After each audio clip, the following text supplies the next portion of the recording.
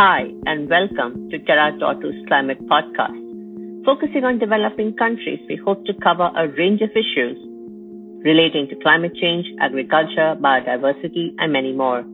Today's guest is Dr. Ana Maria Lobo Guerrero Rodriguez. Ana Maria is Research Director of Climate Action for the Alliance of Biodiversity International and International Center for Tropical Agriculture, CIAT, and also the Head of Global Policy Research for the CGIAR Research Program on Climate Change, Agriculture, and Food Security based in Cali, Colombia. She holds a Master and PhD in Economics from UCLA. She has more than 10 years' experience of working on climate change challenges. She has used her experience working in the public sector to become a key partner of policymakers and planners in the region to find ways to make climate information practical for end users. I'm Kirti Manyan, and I'll be your host for today. Hi, Ana Maria. Welcome to our show. We are delighted to have you with us. I'm going to get started by asking you this. What was your starting point on your climate change journey? So my starting point. So let me go a little bit backwards. I studied economics as an undergrad. Then I did a master in economics. And then I went to Los Angeles, UCLA, to do a PhD in economics.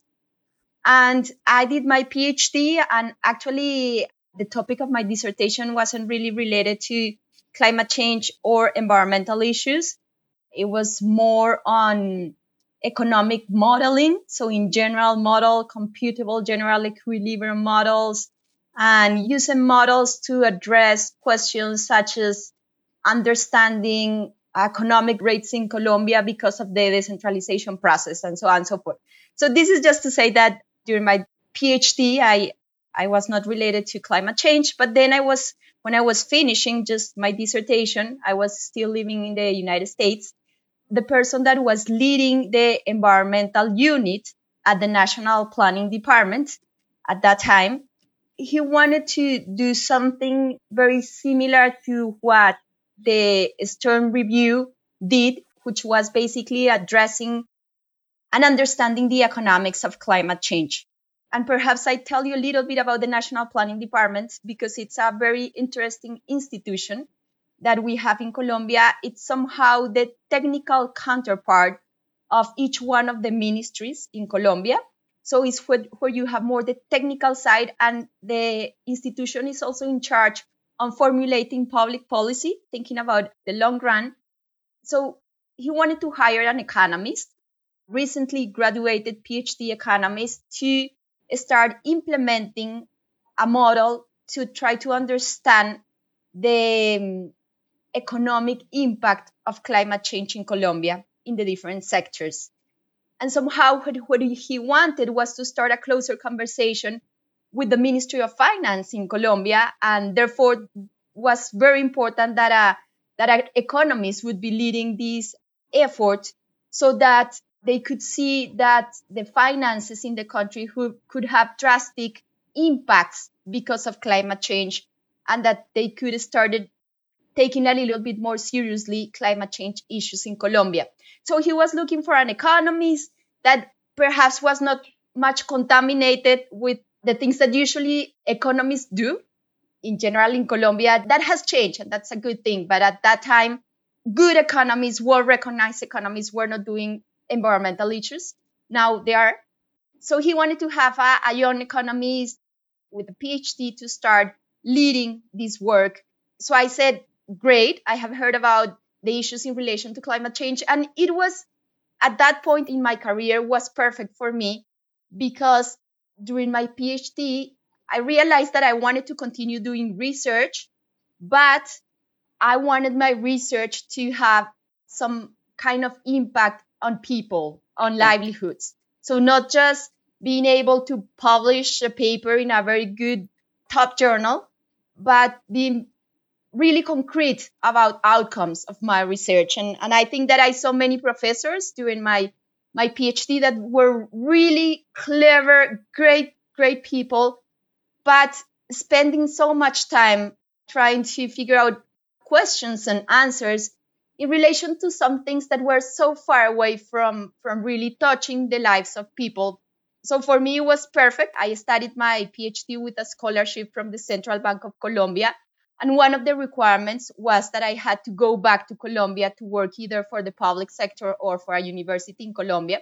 So going back to Colombia to work for the National Planning Department and starting leading this economic study on climate change for me was great. And so therefore I started working on that. I went back to Colombia when I finished my dissertation. And then I didn't stop. That was back in 2008. And from then I haven't stopped working on climate change issues. I have to say, Ana Maria, I love that you felt at that time itself that whatever research you did needed to have impact. And I think that's so, so important, right? Like, I think with climate change being such a big issue, how best can we translate that into work that impacts livelihoods and people, especially, right? And you talked about that. You said ground reality. That's so important, so, so important to keep that in mind because there are real people being affected by things that you're thinking about and policies that you're making, right? It sounds fabulous. Moving on to my next question. You said you haven't stopped since 2008 and you're now the research director of climate action at CAIT. You're head of global policy research for the CGIAR research program on climate change, agriculture, and food security in Cali. Can you talk us through your roles and responsibilities and what role is your organization specifically playing in the fight against climate change? Okay, thank you very much for the question. So let me go back a little and I will start saying a few words about the CGIAR. That's the big institution that I work for.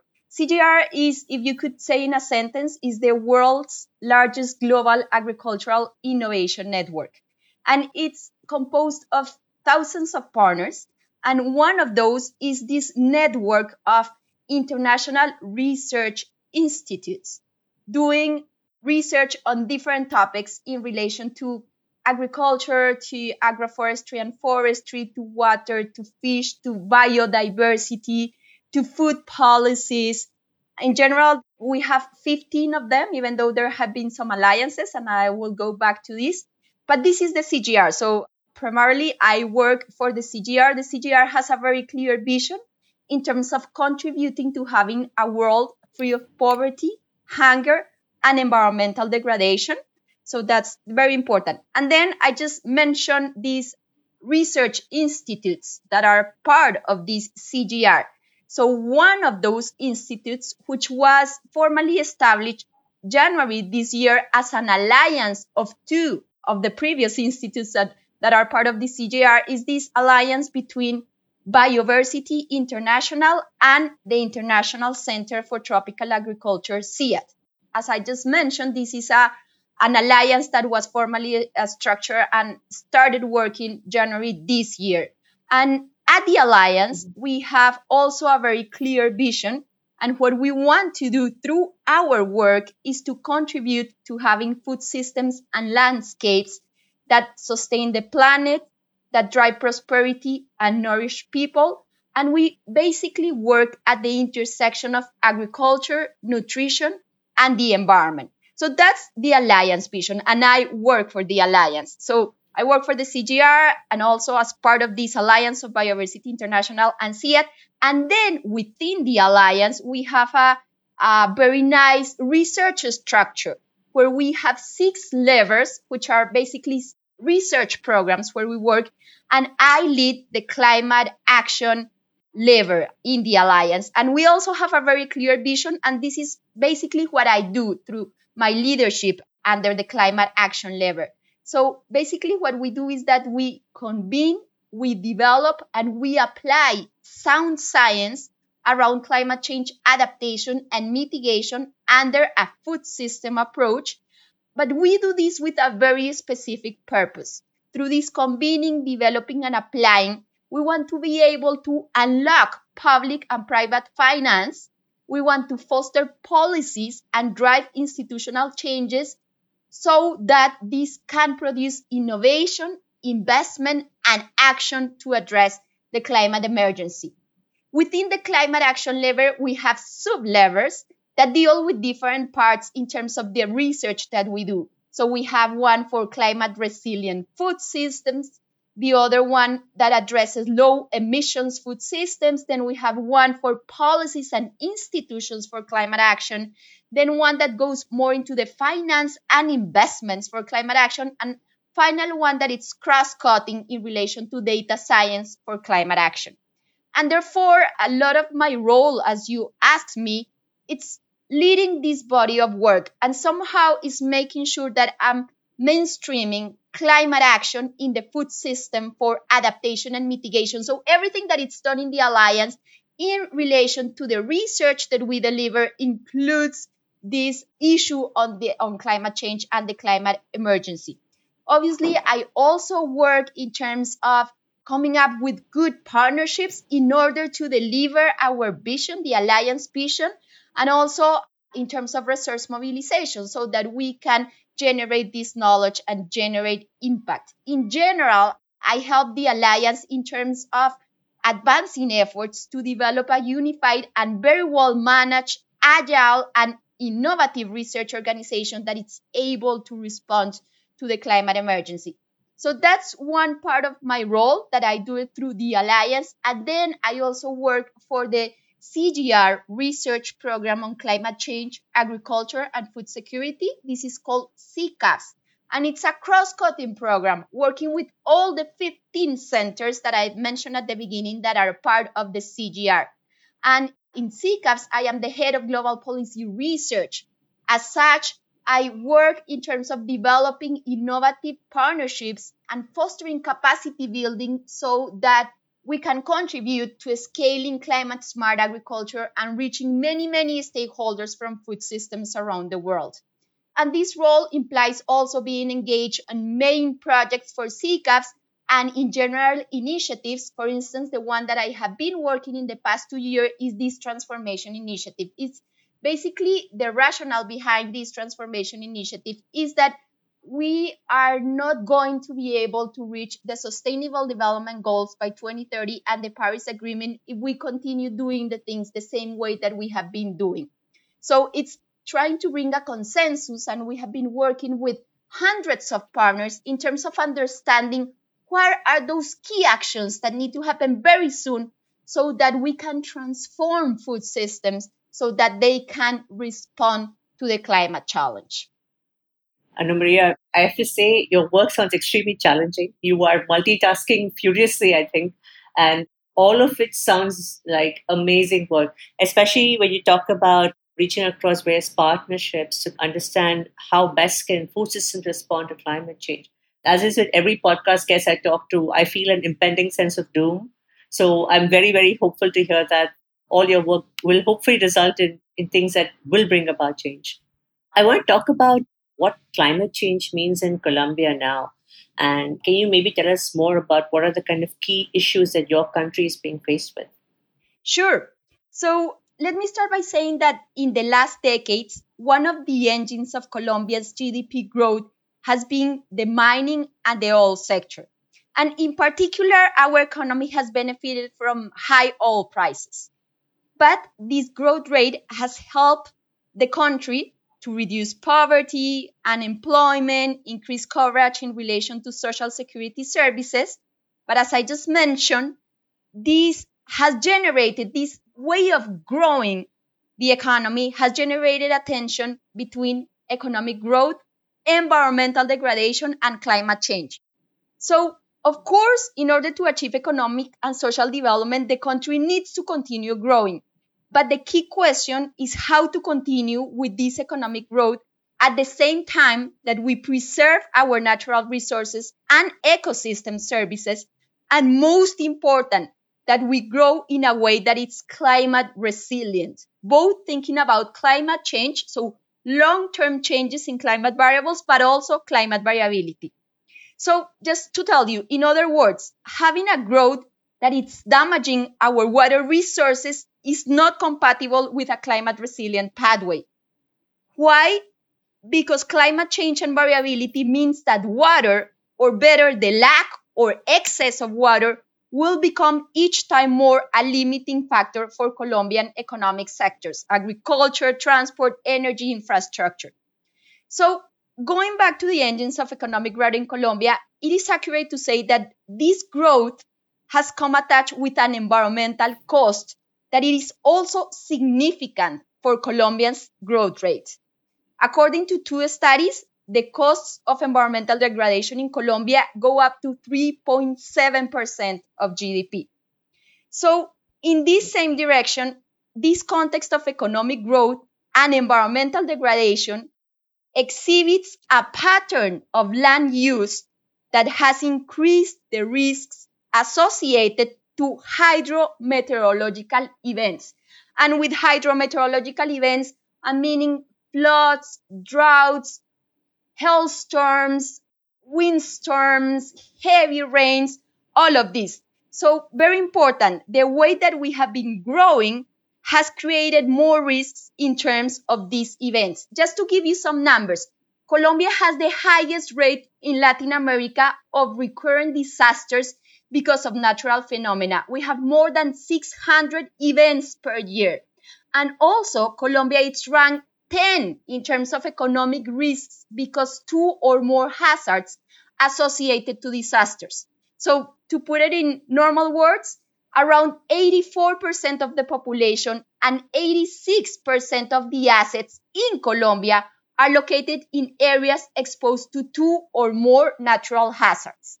Something very relevant, if you compare the period 2006-2009 to the period 2010-2013, the number of events classified as hydrometeorological, the ones that I just mentioned, increased by 2.5 times. And this is very relevant in terms of climate variability because what we have learned is that Colombia has a high incidence of extreme events with growing emergencies associated with climate conditions. Just to give you an example, the heavy rains due to the 2010 and 2011 La Niña event resulted in an estimated $6 billion in damages to crops and infrastructure, as well as millions of displacements and hundreds of deaths. So Colombia is at high risk from climate change impacts. Something very relevant, again, the way that we have been growing. The majority of the population lives in the elevated Andes, the mountains, and changes in the hydrological systems are putting at risk the people that live in these Andes. We are already observing water shortages and land instability that are going to become worse because of climate variability. Also, the majority of the population in Colombia live on the coast, where the increase in sea level and floods because of climate change can affect key human settlements and economic activities. And last thing that I would say is that because I mentioned the whole story with respect to adaptation. So how changes in climate and how climate variability can affect Colombia's economy. But also the other side of the story is if we are contributing or not to generate climate change. So what about the greenhouse gas emissions that are generating this problem? So very important, Colombia, it's not that it's burning a lot of fossil fuels because most of our energy and electricity is generated through water. So we are very clean with respect to that. But the way that we are contributing to climate change in Colombia is through deforestation. So according to the Third National Communication of Colombia, this sector of agriculture, forestry, and land use changes, it's contributing 55% of all the greenhouse emissions in Colombia. And the most important in this category is the changes in land because of deforestation. So all these issues are the ones that Colombia needs to deal with in relation to the climate challenge. It sounds like it's a multitude of challenges, literally speaking. So then how is the government reacting to climate change, right? I happen to read you were involved in the formulation of the Colombian climate change policy, the National Adaptation and Development Plans, as well as you coordinated technical support for the Colombian low carbon growth strategy. Can you tell us more about your work in this space? Sure, yeah, it is very interesting because I was part of that process. So in Colombia very much started as many other countries started in terms of addressing the climate challenge. And it was through the mitigation side of things. So the mitigation is how we can reduce greenhouse gas emissions, the ones that are responsible for this climate change. So Colombia very much started through that. And its policy was very much in line with seeing how can we motivate these actions that can reduce greenhouse gas emissions in Colombia while promoting the development of the country. But then it changed. And at that point was when I was working for the government in Colombia, for the National Planning Department. And basically what we wanted to do was to be able to say, even though climate change, it's very important in terms of environmental issues, this is something that it's going to affect every single sector in Colombia, not only the environmental sector. So a little bit what at that point called us mainstreaming climate change into everything. That was what we're trying to do. And therefore, starting from them, Colombia really started developing a very comprehensive policy framework for its climate change policy across different levels of government, which is very important. So going all the way from the national, regional, and going to the municipal level. In 2011, when I was working for the National Planning Department, the National Council for Social and Economic Policy issued what it's called the COMPES 3700 on climate change. And this COMPES basically outlined the institutional strategy for the articulation of policies and actions on the issue of climate change. Building on this COMPES 3700, several plans, strategies, and activities emanated. So just to give you some examples, we have a law for climate change, and in this law, we provide the guidelines for climate change management. Then we have also the national policy on climate change.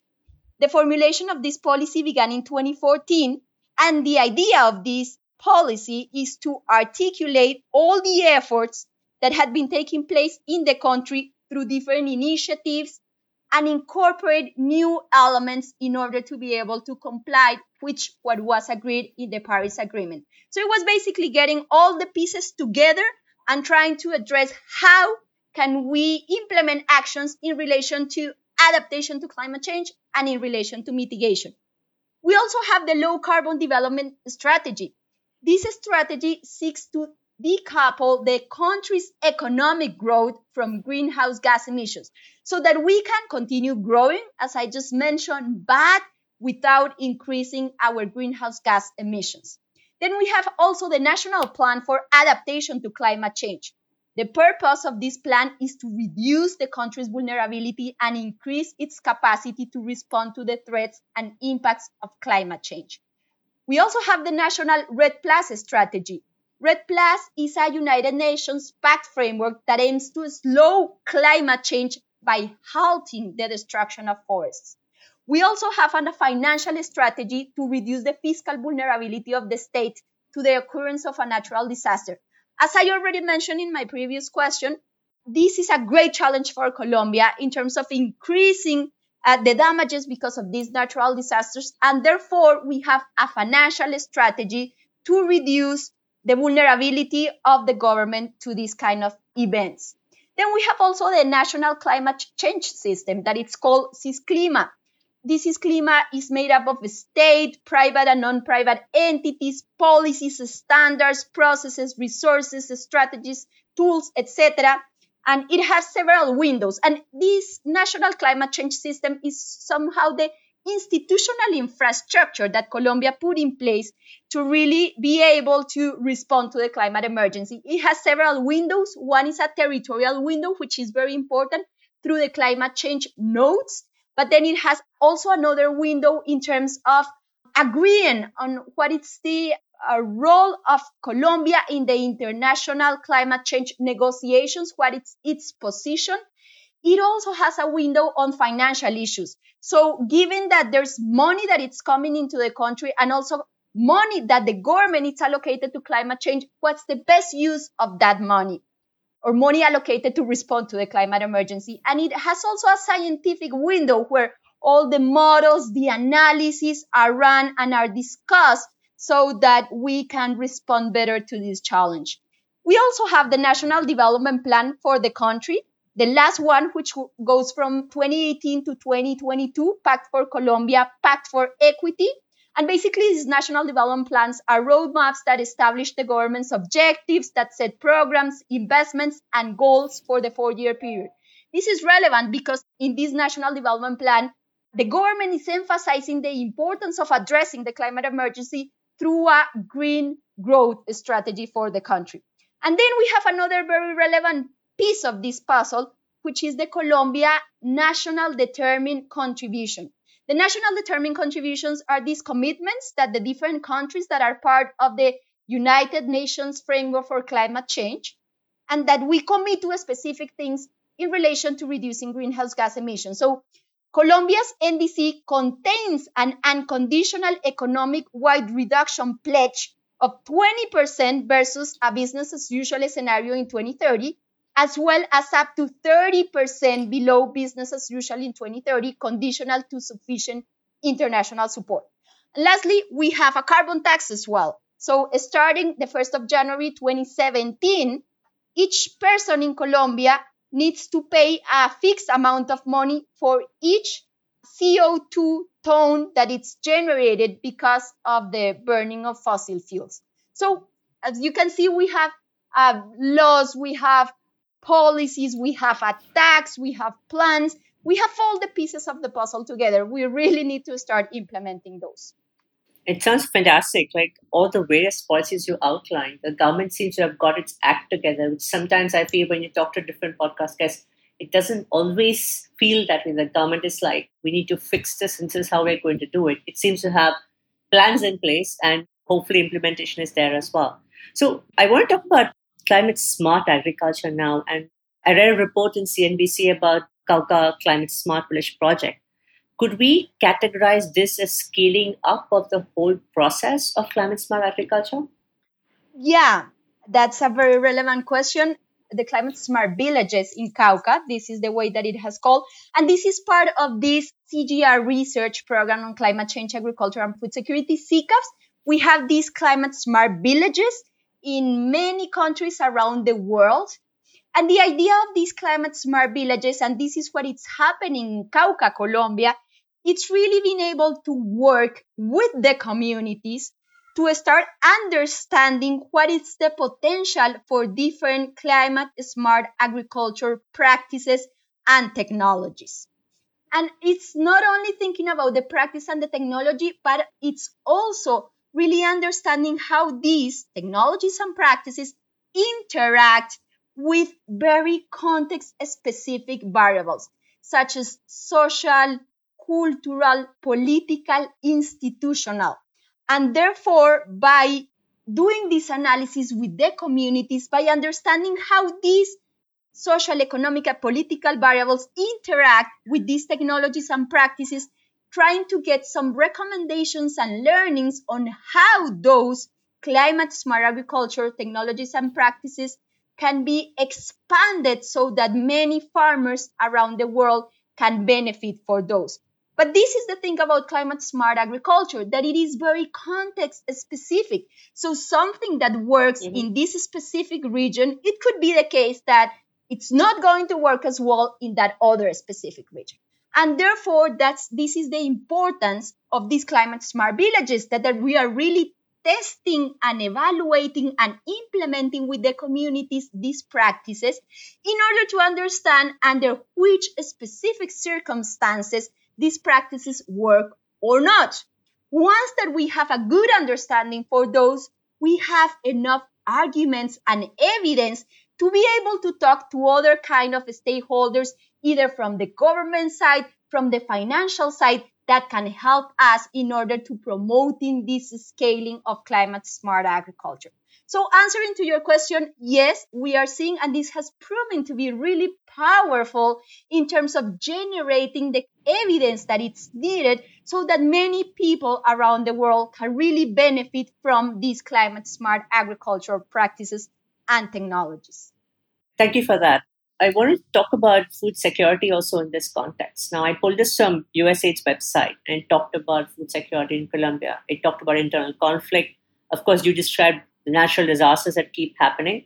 And it also talked about the influx of vulnerable Venezuelans and Colombian returnees crossing over into Colombia because of the crisis in Venezuela, which affects food security.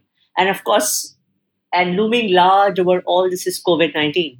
How have all these factors affected food security in Colombia? Yes, certainly all these factors greatly affect potentially the country's food security. Let me give you some numbers. According to the Regional Interagency Coordination Platform for Refugees and Migrants of Venezuela, about 1.8 million Venezuelans and 500,000 Colombians who previously lived in Venezuela have been forced to come to Colombia in search of new opportunities and in search of food. This is obviously something that puts the country's food security at risk. According to the same source, in 2020, it is estimated that it will be necessary to provide humanitarian assistance to about 3 million people affected by the regional crisis in Venezuela, of which, from those 3 million, 1.8 million will also need food assistance.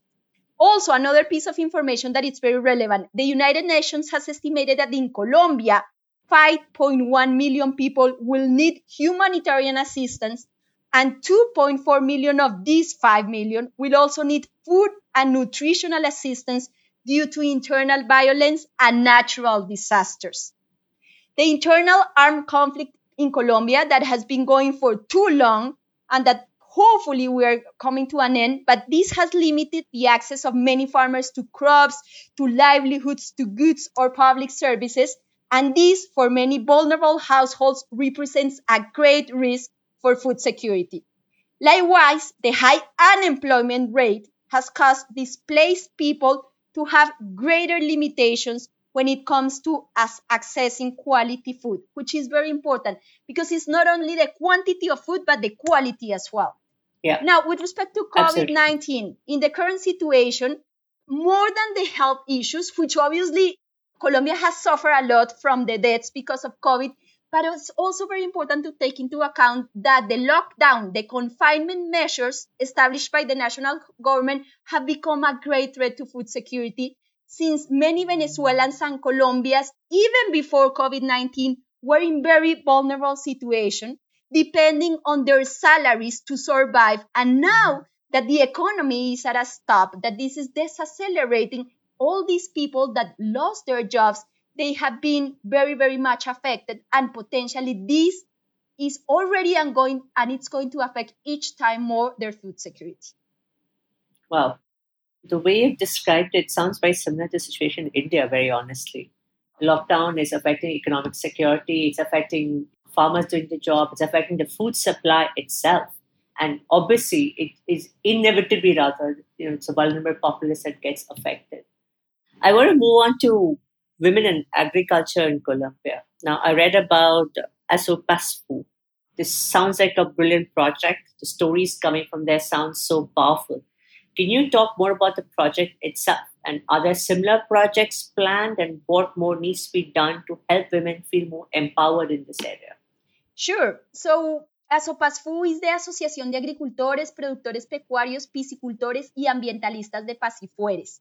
It is an amazing project that has helped women from the Pacifueres community to join forces to work together and contribute to the recovery of 900 hectares of wetlands in the area, benefited more than 4,000 people. So really nice project. There are many like this in Colombia. Another example is Asomucadi, for instance. This is a legally constituted organization which aims to promote the empowerment of rural women through the production and commercialization of coffee and some of its derivatives in Algeria, Cauca, which is one of the municipalities that has been most affected for illicit crops. So many examples of this, but it is important to say that even though we have those initiatives that are tackling this issue with respect to women participation, inclusion, equity, many women living in rural areas are still facing very hard conditions in their territories.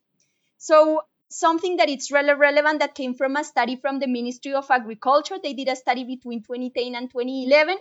The outlook was not very encouraging for these women.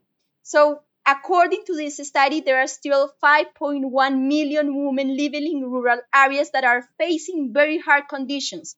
They have to take care of households, also have to take care of their crops without any remuneration. And then with climate change and climate variability, the things are becoming even worse.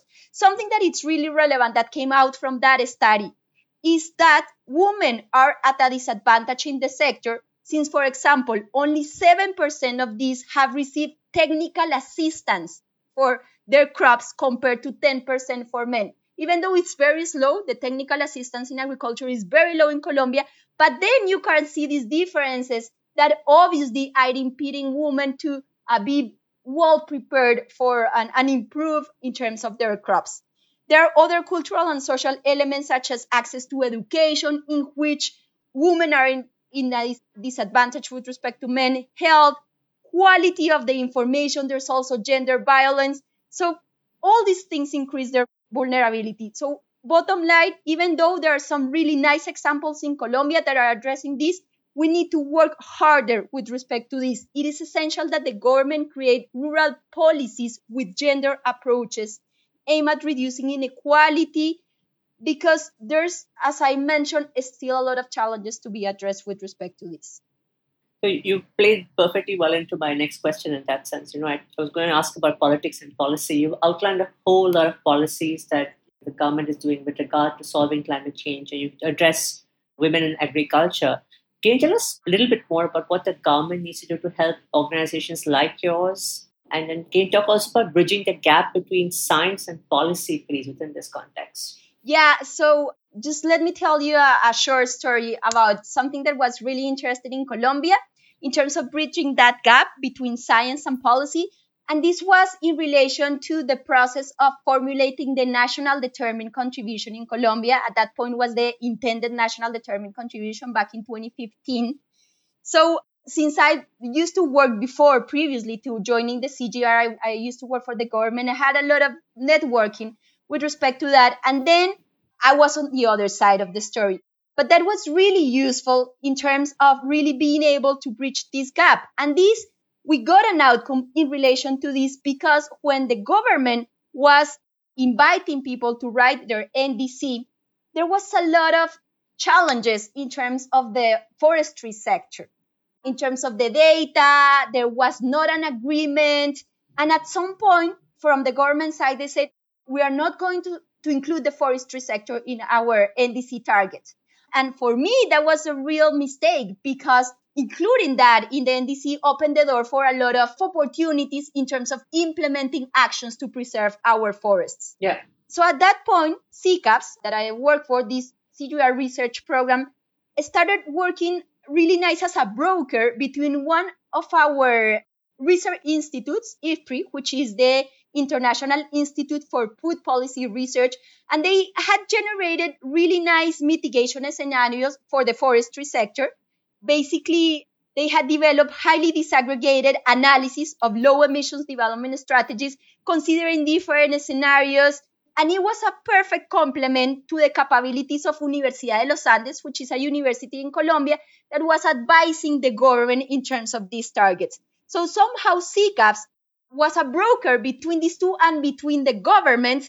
And after many, many discussions, after many workshops, dialogues, etc., the government agreed to use this analysis to inform the target of the NDC in relation to the forestry sector. And the forestry became part of this, was one of the sectors that was part of this target. So it was a really interesting result, because you as a scientist, for you, whenever these things happen, is just, you are so happy because the policy is really using the scientific results, in this case, the results of the models, in terms of informing a very specific policy decision. We even wrote a paper in relation to this process. One of the things that we highlight in this paper is just like main key elements for success of this bridging the gap between science and policy. First of all, we highlight the importance of sustained and open consultation process with all stakeholders, and that was happening at that time. Also very, very relevant, being able to generate usable science that can be applied and used, and willingness to break disciplinary and institutional barriers. Having a champion, it's also very important, and flexibility in the availability of resources. Something, and responding to your question, something that we have used in CCAFs that have proven to be really, really useful is that we have used this 3/3 principle. So we propose that an effective agricultural research for development program invests a third of its resources in working with next users to build the relationships and to define their needs from research. So inviting them to be part of this conversation in terms of what are the research questions. So 1/3 of budget should be allocated to that. 1/3 should be allocated on research because, of course, we need to do the research. And the last third needs to be allocated on enhancing next users' capacity so as to improve the uptake of the research. So again, going back to your question, I think that what we need is to work closer. And these institutions such as CCAFs are perfect to be like these brokers that can communicate very well with the scientific world, but that can communicate also very well with the policymaker worlds, being able or helping them to connect and to engage in a dialogue. It sounds like a win-win. The government is listening to science, and science is willing to help the government and policymakers decide for its own benefit, right? In that sense, because the policies they decide are going to affect the people who are living in terms of ground reality. So it sounds like an absolute win-win. I want to understand about the climate change narrative and how that is being presented by the media to ordinary Colombians. And does this need to be changed? Are ordinary Colombians aware of what is happening? Do they attribute it to climate change, or is it just, it's a natural disaster and that's that? So I guess that in general, social media in Colombia, I would say that does not offer enough information so that ordinary Colombians can perceive the magnitude, the consequences, and the possible solutions of climate change in the country. The information that is shared by the media is very much related to natural disasters, to droughts, to floods, to hazards, very much alarmist, and if you could say sensationalist. I believe that the media should be offering more stories that provide hope, where ordinary people are leading exciting initiatives, stories that can move the emotions of people, stories that are close to people, so that ordinary Colombians can relate to those stories. I think that social media in Colombia should provide more information on how you and I can be part of the solution, that climate change adaptation and mitigation is also in our hands. We need information that can educate and that can become a call for action. Also, that can help to move people, and this is very important, to request more aggressive action from politicians and decision makers on this issue.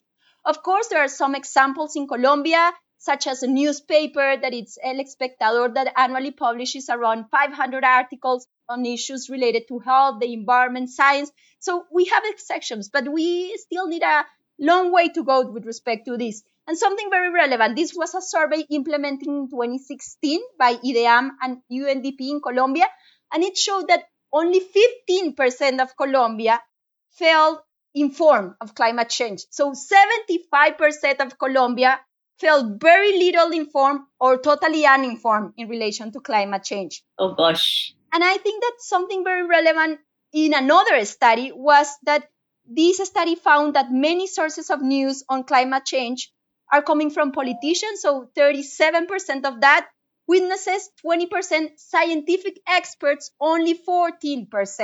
So I think that still there's an imbalance in relation to that.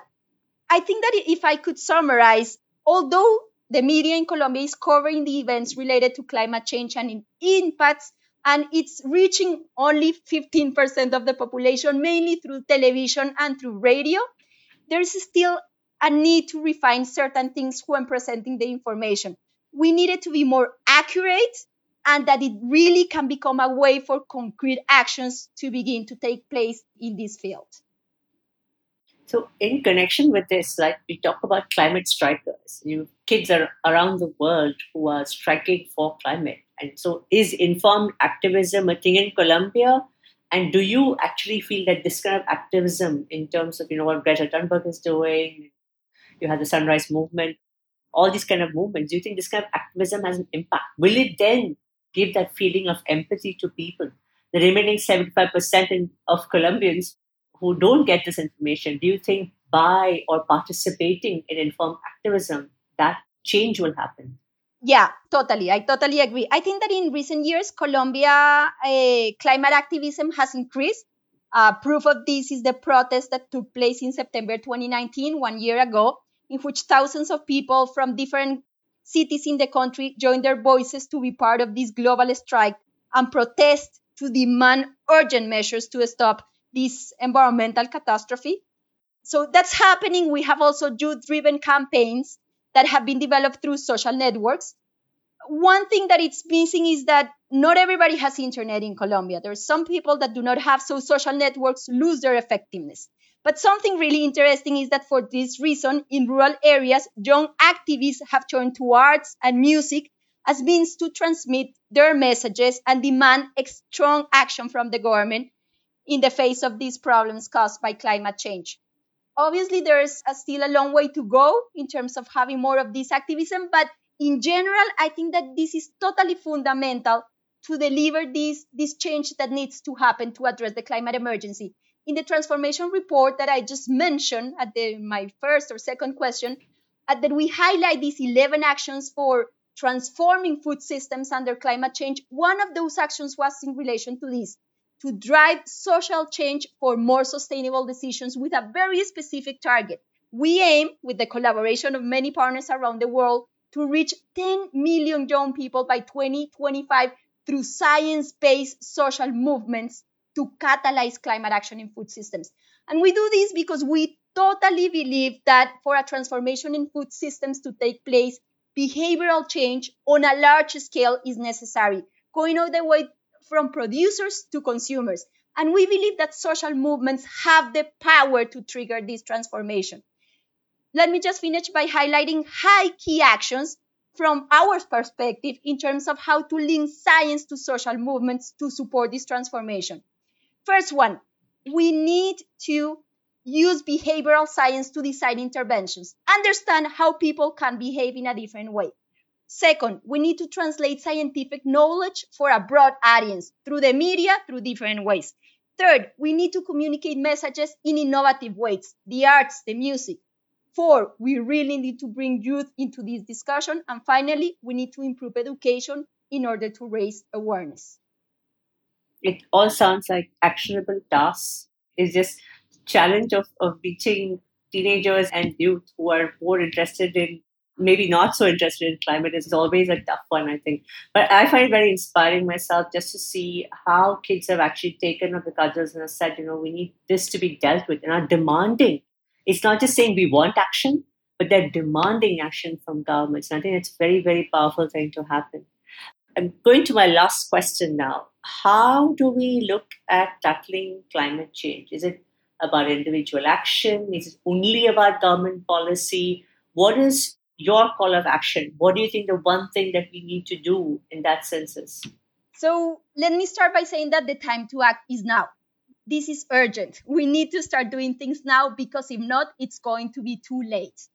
So that's my first message. Second one, we all need to be part of this. Thinking about this transformation of food systems to address the climate emergency, we all have a role to do in this. So that's my second message. And my third one is that I believe that science, policy, and finance need to join forces to really propose and implement enabling solutions for climate change challenges. We need to work interaction of these three: science, policy, and finance. Thank you so much. That's a very powerful thought to end on, right? You've said it very, very well. Thank you so much for your insightful answers, Ana Maria. I'm sure our listeners have learned a whole lot about what's happening in Colombia, how the government is dealing with it, and the challenges you yourself are facing. So thanks again for your time. We really appreciate it. No problem. Very happy to be with you.